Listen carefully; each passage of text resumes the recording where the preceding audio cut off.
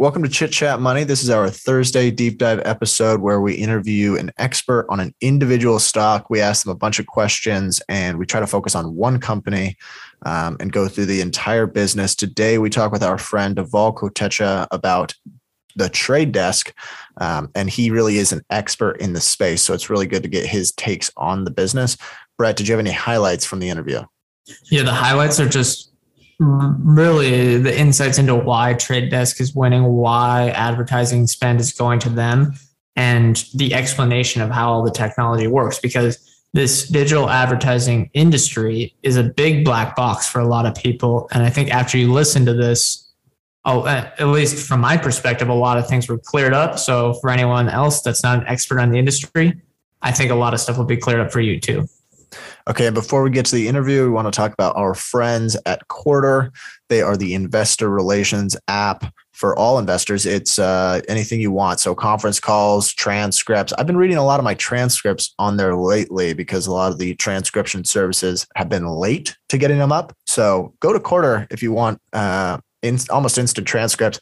But really what most people I think use it for is listening to conference calls on their phone. It's really easy. You can download it on iOS, Android. It's really, I don't know how you can get through an earnings season without it at this point. And it's just basically it has perfect product market fit, I would think, for our audience. But it's QUARTR, no E. You can also follow them on Twitter at Quarter_app. Go ahead, check them out, download them. But without further ado, let's get to the interview. Welcome to Chit Chat Money. On this show, hosts Ryan Henderson and Brett Schaefer interview industry experts and riff on the world of investing. As a quick reminder, Chit Chat Money is a CCM Media Group podcast. Ryan and Brett are also general partners at Arch Capital, and Arch Capital may have positions in the securities discussed in this podcast. Anything discussed on Chit Chat Money by Ryan or Brett or any other podcast guests is not formal advice or recommendation. Now please enjoy this episode. Okay, today we are welcomed by Dhaval Kotecha. I believe this is your third time on the show. Dhaval is an individual investor and he works in the ad tech space. So whenever we need a little expertise on advertising that we don't understand, we usually go to him. But today we're talking about the trade desk, and I'll let you kind of get into what they do. But could you also explain, I guess, just DSPs or demand side platforms for anyone who doesn't know, just in general? So can you just give the basics of the business model? Absolutely. And it's a pleasure to be here, Ryan and Brett. I would want to kind of go over the ecosystem first and talk about the players, right? So you have publishers, which are basically they are the ones who create the content, and that's the content that people go and kind of watch or browse, right? And they have those ad spaces that they need to fill in. And what they do is they integrate with a supply side partner, right? So that's something called say Magnite, PubMatic. Those are the companies who are the supply side platforms. And those supply side platforms are responsible to host an auction, and they are sending those requests to demand side platforms. And the demand side platforms are your trade desks, right? So the demand side platforms actually are working with an advertiser, and those advertisers are the ones who are wanting to place those ads onto the user's device. So any ads that you see when you are browsing any particular website, those ads are powered by a DSP like a trade desk. Okay. I think that makes sense. Brett, do you have any follow-ups to that? Yeah. So I think to make maybe an example, who are they buying stuff from? Can you give an example of who they're buying stuff from? And then can you give an example of who they're selling something to? Because I think people kind of get it because it's TV suppliers or something like that, but maybe an example would help. Right. So again, if you see the trade desk, they are integrated with the SSPs on one end, and obviously their customers are the advertisers or agencies, right? So what Trade Desk has is they have these MSAs, which are, say, master service agreements with these agencies and advertisers. So what the advertisers, they are, so say, for example, if Coke or Mazda or any other company who wants to run an ad, say, for example, a 4th of July campaign, right? So they want to run that campaign and deliver those ads on the user's device. Basically, they will go and run those campaigns on Trade Desk platform, right? And those ads will be delivered on the user's device. So basically, the inventory is coming from the supply side partners, and those supply side partners are your Magnite, PubMatic, Index Exchange, and say other exchanges as well, right? So these are the few big ones, but they take the inventory from the supply side platforms and then kind of deliver the ads to the end user device. Okay, and then the end user is podcasts, CTV, digital ad space on the internet. Is there any other big categories? So basically, yeah. So audio, video, display, digital out of home as well. So yeah, those are the spots, and connected TV is obviously a big one. So yeah, like those are the places where people go to consume the content. And obviously those are the publishers, right? So that's where you will see those ads. And so Google and Facebook essentially cut those smaller players out. Am I understanding that right? That they control both, and they're kind of the supply, they're the SSP and the DSP if it's ads run through them. Am I getting that right? Yes. So Google, Facebook, those are categorized into the walled gardens, right? Versus like Trade Desk will be your open internet, right? So with Google, Facebook, even say Pinterest, Snapchat, all those social media platforms, right? Those are actually the publishers as well, and they are also running the ads, right? So in that scenario, you go to Facebook to consume the content, and Facebook is also responsible to deliver the ads on their own platform, right? So that's the difference versus when you talk about Trade Desk, they don't own the entire ecosystem. They are a part of that ecosystem, and they just focus on the buyer side. And that's where the differentiator is, right? There's no conflict of interest there, and they are just helping the buyers kind of help deliver those ads. Okay, that's a great overview. I think, and it's perfect that we are laymen in this, some laymen here, me and Ryan, in this industry. So I think everyone listening kind of gets the overview now. But let's get to Trade Desk specifically. There are plenty of programmatic marketing technology companies out there. What makes Trade Desk special, and why are advertisers choosing them? Right. So if I were to pick, say, one key differentiator, right, that would be their platform and technology, right? So again, like there are other key differentiators as well, like their relationships with the agencies, which I would consider as a big sort of differentiator. But the platform and the technology is the key here. And if you see, right, the number of exchange integrations that they have, right now, that number of integrations they reported in their last 10K was 105. So they are getting that inventory, getting the traffic from 105 different supply side partners. And also, they're integrated with over 200 data partners, right? So now the amount of traffic that comes in to their platform, they're processing around 12 million QPS. So 12 million QPS is basically 12 million requests per second. And these data partners, like the integrations with that kind of allow to augment and enrich those requests so that their customers are able to kind of better decision on those bid requests. Now, why is that a differentiator? Because you must have heard about these iOS changes, which came very recently. And every company that kind of was like, say, Facebook, Snapchat, they said, okay, they saw an impact due to, say, IDFA changes, because the IDFA kind of went away when these changes were implemented by Apple. Now, with companies like Trade Desk, they don't have to worry about it just because they are processing that 12 million QPS And from that 12 million QPS, say, impact was minimal just because the advertisers could choose, say, from the 11 million requests that probably didn't even have an impact due to, say, IDFA. And they could choose something from them and not worry about the 1 million requests that they were getting, right? So again, these integrations on their platform and their platform able to kind of handle this amount of load has been like so good for them, obviously. And they have one more thing, which like their API integration. So again, with Trade Desk API, what they could do, what an advertiser or any of their clients could do is they could kind of build their own UI on top of the Trade Desk API. So they could use the underlying Trade Desk platform to deliver those campaigns, but they could use their own UI, right? So there's so much customization that could be done using the Trade Desk APIs. And again, like, that's being allowed by that platform and the technology capabilities, right? So that, I think, would be a key differentiator here.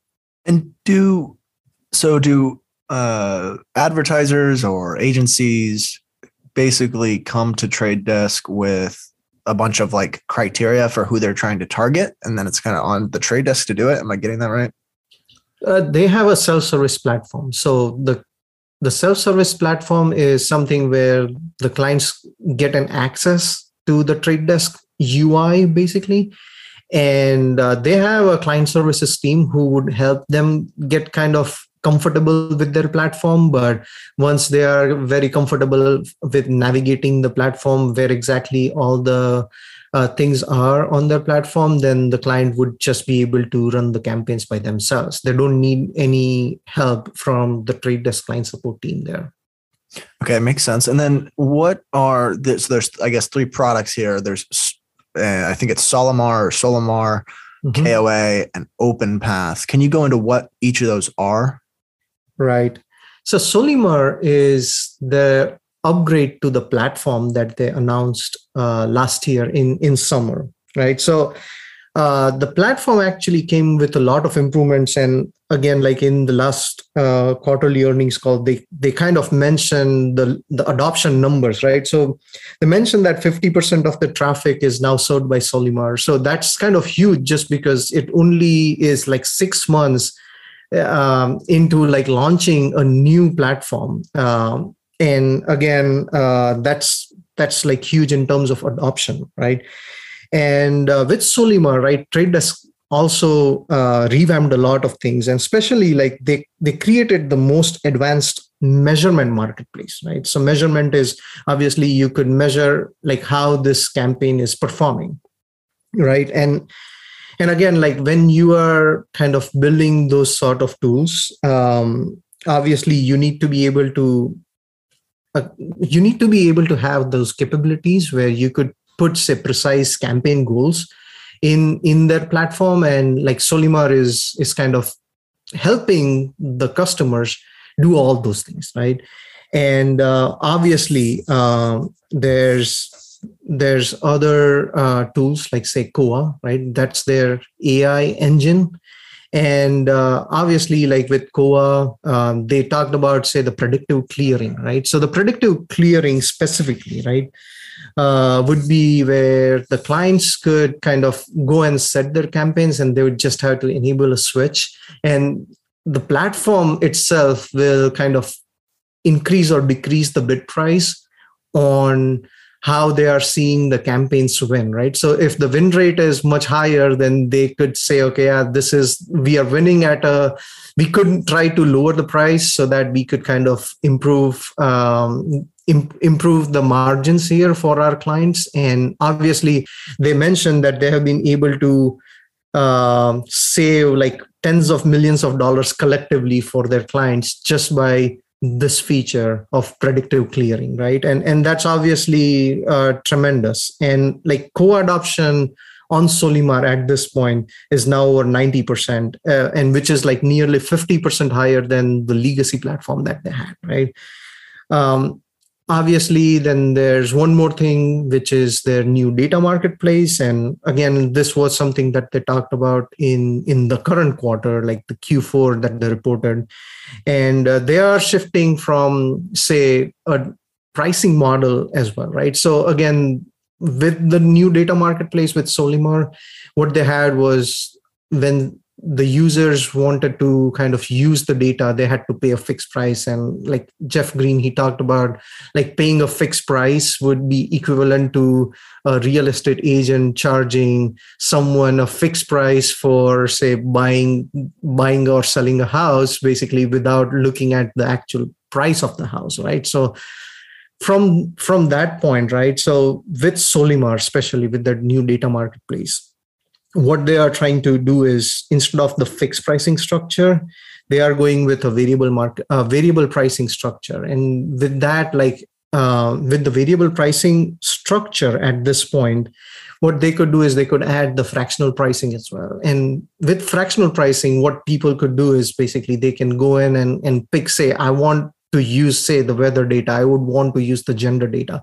I would want all these pieces of augmented data. I would want to combine them and then basically pay on how much data I'm using. And I would not want to be charged for, say, individual pieces of data. And that also kind of benefits those data management platforms as well, who are actually providing that data on the Trade Desk platform. So again, that was something like Solimar has sort of enabled their clients to do. And obviously, like OpenPath was a very sort of a new announcement where what Trade Desk did was basically they kind of helped their advertisers directly connect with the publishers, right? So again, like we might think of them bypassing the SSPs here, but at the same time, they're not trying to be an SSP, just because with SSPs, they give a lot of features like, say, yield management and stuff like that, where in this case, the publishers are kind of going to be doing the yield management part of things.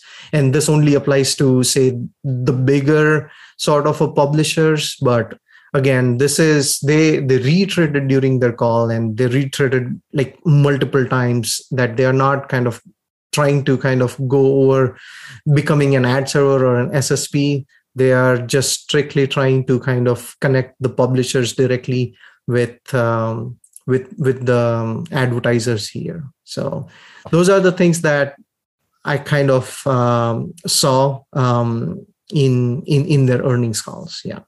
Okay. It's a great overview. Again, it is technically, it's a little complicated, but in general, is the goal for Trade Desk to allow someone to advertise in as many spots as possible, combined with strong analytics, combined with successful advertising, and also with, driving down prices. Is that kind of the four main goals they want to compete with a Facebook or a Google? Yes. Absolutely. Like the analysis and the measurement part is the most important thing here, because like when you run the campaigns, say on Facebook, then Facebook essentially is grading their own homework, right? So if Facebook tells you they delivered 100 impressions for this particular cohort, then you will have to trust them and basically take their word, right? With you cannot basically measure as effectively as what you could do it on the Trade Desk. And obviously transparency is one of the key things that Trade Desk talks about. And you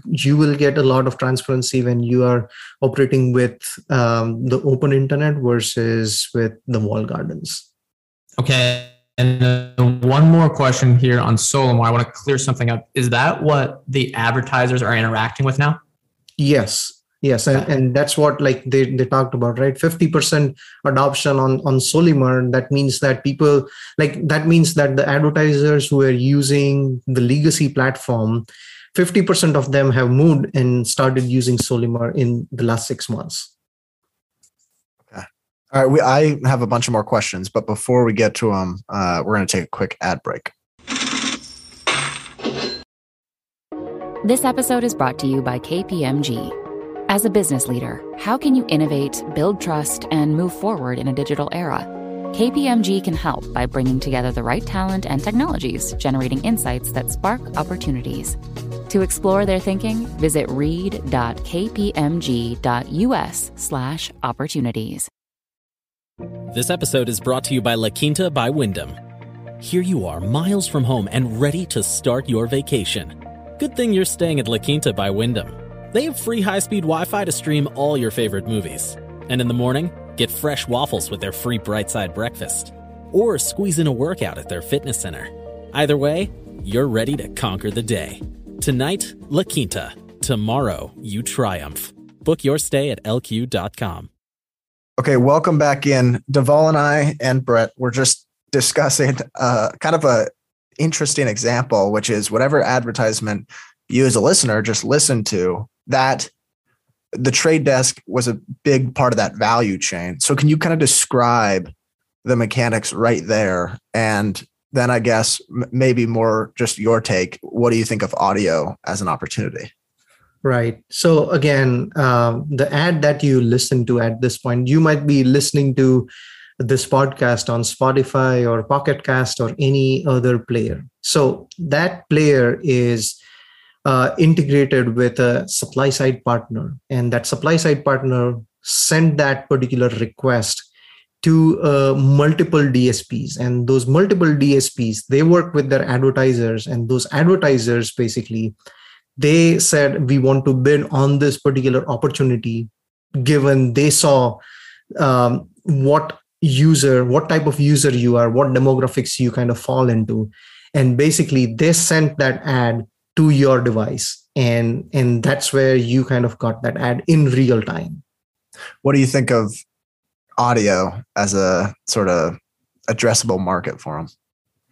Yeah, so audio is kind of big, but at this point, I would think connected TV is where everyone's focusing on. Audio, if I saw, it was only like 15% of the spend for the trade desk. So not a huge percentage in terms of the segregation of spend within the trade desk, but I would think there's opportunity there. But again, like most of the advertisers are wanting to kind of deliver those ads on connected TV.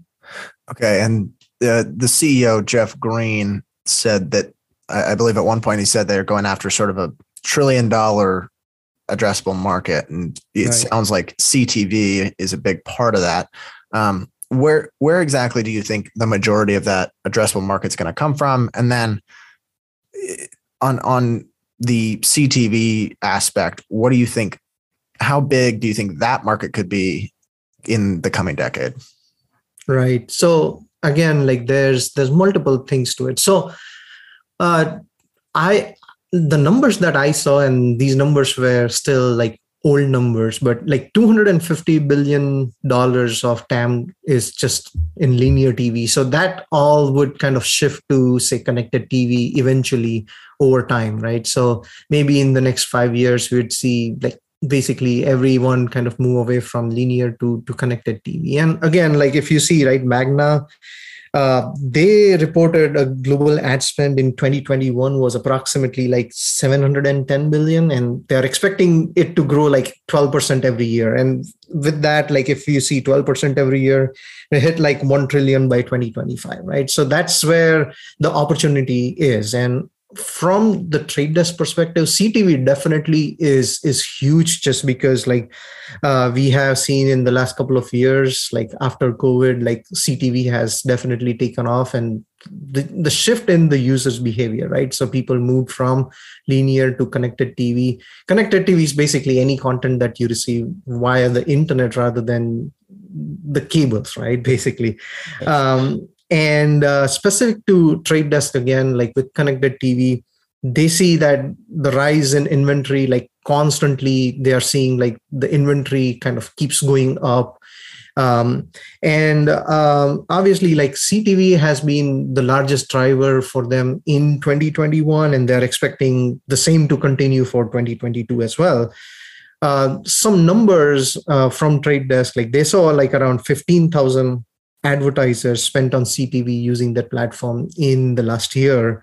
And the number of advertisers with more than $1 million in spend on CTV doubled from 2020. Right. So that's where like connected TV obviously is a huge opportunity. But one thing that like you didn't kind of ask me about, but want to kind of highlight here is shopper marketing. And shopper marketing specifically, Jeff Green talks about it like as 100 billion TAMs by itself. And the shopper marketing is something where you must have heard about, say, Walmart kind of partnering up with, say, Trade Desk to kind of help them build their own DSP and allow people, like allow the advertisers basically to kind of like load their first party data there on the Walmart DSP platform so that they could kind of help sell those ads in a much better way. And again, like they kind of talked about one specific example, which was like men's and women's razor company, BIC. And they use Walmart DSP, which obviously is powered by Trade Desk. And they achieved a return on ad spend of just under 500%. And that was from the campaigns that they ran in December of 2021. The industry standard is 270%. And they were like well above that benchmark using that Walmart DSP. So again, if you see, right, Walmart kind of tying up with Trade Desk now, they also kind of announced Walgreens also kind of started using the Trade Desk DSP.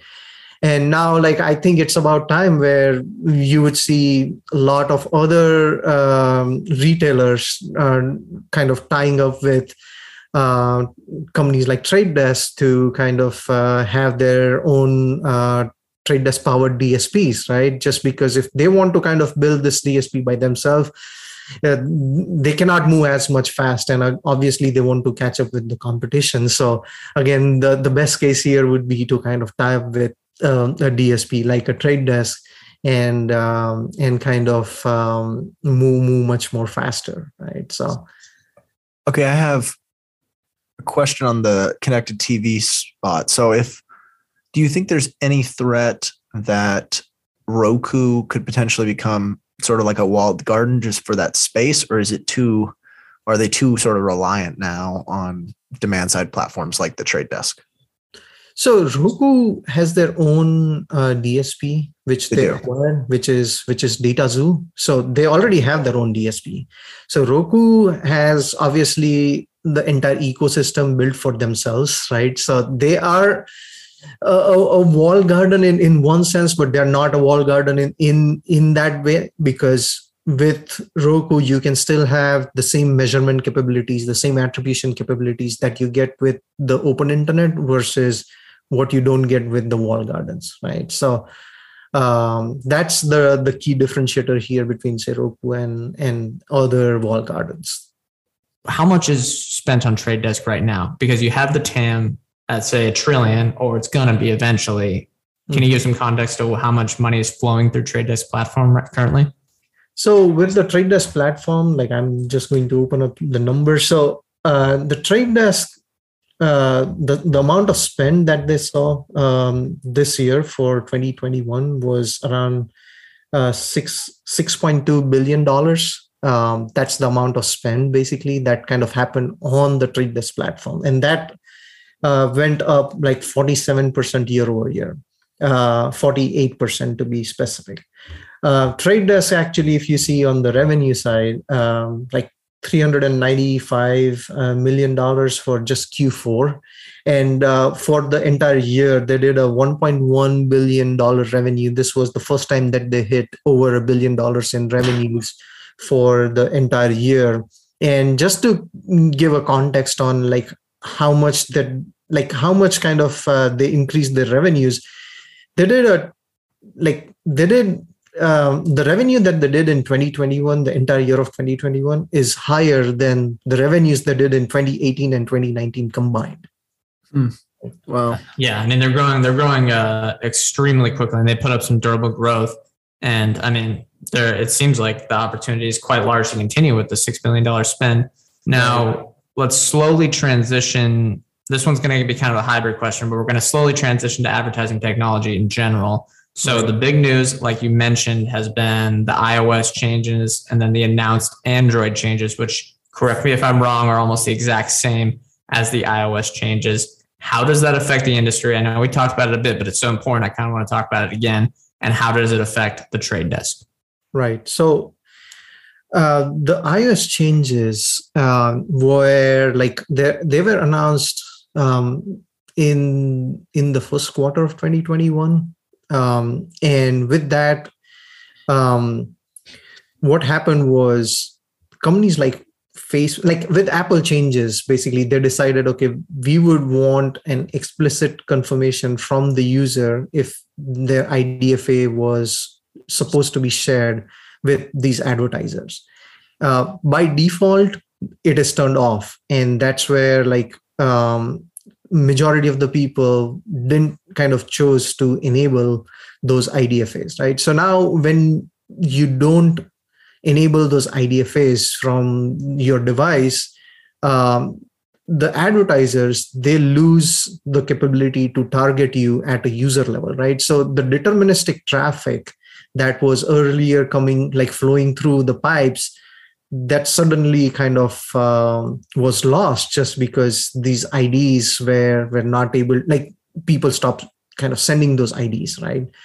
So earlier, before Apple actually announced those changes, it was around, say, 50-50 of advertisers kind of going to iOS and going to Android. But after the changes kind of went in, specifically with iOS 14.5, the numbers kind of tilted 70%, 30% in favor of Android, because now the advertisers actually were getting the deterministic traffic from Android, but they were not getting deterministic traffic from iOS. So now, like Google, they are trying to go the same route where they are trying to deprecate their Android ID. And they have come up with various different tools that are going to replace, which are called, say, Topics, Fledge, and their core attribution API. And again, when these Topics, Fledge, and their API kind of get introduced, they are still not going to go away immediately, say, iOS, but they are going to take another couple of years for them to kind of roll this, develop, test, deploy to majority of the devices, right? So again, the impact here is that once these IDs are lost, then where would these advertisers go? Because now advertisers are losing those key identifiers for targeting the users at an individual level, right? So again, if you see these money, right, which went to, say, iOS and Android, basically Apple and Google and whatnot, these dollars could shift to the open internet, which is where you have UID 2.0 and IDL and whatnot, where you could still get that information for a particular user, right, at a user level, and it's much more secure. And you could kind of have a lot of capabilities on some measurement and attribution and whatnot, right? So that's where I'm seeing these things kind of shifting in this space. Are there any other, I guess, major trends that you're seeing in advertising today? Is there maybe a direction that is it kind of fading away from the walled gardens? Is there just, what are you seeing in the space? Yeah, so those are the trends that I'm seeing specifically on the privacy side, where Trade Desk is obviously pushing for UID 2.0. And obviously, if you see, right, they announced a lot of partnerships in 2021 with the SSPs, with the data partners, with publishers, you name it, right? Publicis, Xandr, Fubo TV, Snowflake, Omnicom Group, and whatnot, right? So that's definitely one thing that I'm seeing, where they are pushing for a lot of UID 2.0 adoption. in the industry specifically. But at the same time, when we are losing all these identifiers, right, what I am kind of seeing is the budgets will start shifting from your Facebook, Snapchats, and the Pinterest of the world to these open internet companies. And again, if you saw, like, Trade Desk very recently announced a tie-up or a partnership for the EUID, which is the European UID. Obviously, there's GDPR in European countries, so obviously they would need to come up with a solution which would kind of be in line with the GDPR. And what Trade Desk is doing here is it's working with LiveRamp on the development and deployment of the EUID.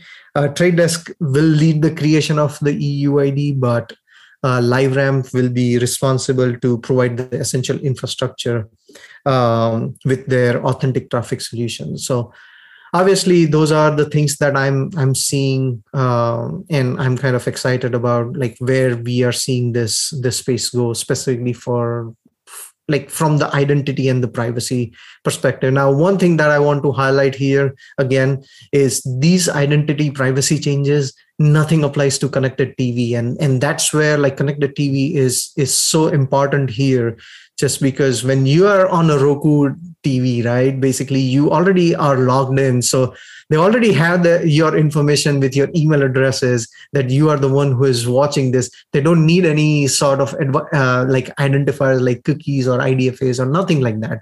And that's where, like, that becomes a huge proposition in terms of, like, where the ad dollars could be flowing. And obviously all of this would benefit a company like a Trade Desk. What are the competitive landscapes out there for SSPs? You talk about how they're an integral part. You have DSPs connecting to the SSPs. You went through that 4-step process. I mean, who's leading that side? You mentioned PubMatic, Magnite. Is there anyone else? Magnite and PubMatic are the leaders here in the space. Magnite specifically on the connected TV front, because, like, they acquired, like, SpotX and Telaria that gave them that specific advantage on the connected TV side. PubMatic obviously has been taking the market share from Magnite, and they have been focused on, say, something called supply path optimization. So obviously, like, Magnite and PubMatic are the two big players here. And yeah, I do think those two companies will continue leading on the SSP side. Okay. And I want to get to this final question here. And I think you talked about it with us on the show before, and you ranked, say, the leaders in the open advertising industry. And you had Roku number 1, Trade Desk number 2, Magnite number 3. Does that still apply today? And why these 3 over anyone else?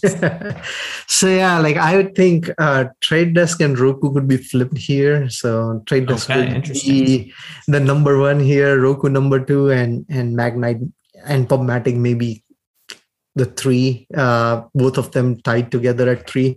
But yeah, with Roku, they have had their own set of challenges of late with all these supply chain issues. And again, if they are not able to kind of increase their active users just because they are marred by the supply chain, then obviously that would kind of impact the engagement rates and obviously bring down their ARPU, right? So obviously, like with Roku, I saw that they were not able to kind of reach their own revenue estimates, let alone the analyst estimates. So again, Roku was a very high conviction position maybe a year before, but now, like, the execution has lacked. And obviously you must have seen, like, a very key person from the team actually is leaving, like Scott Rosenberg.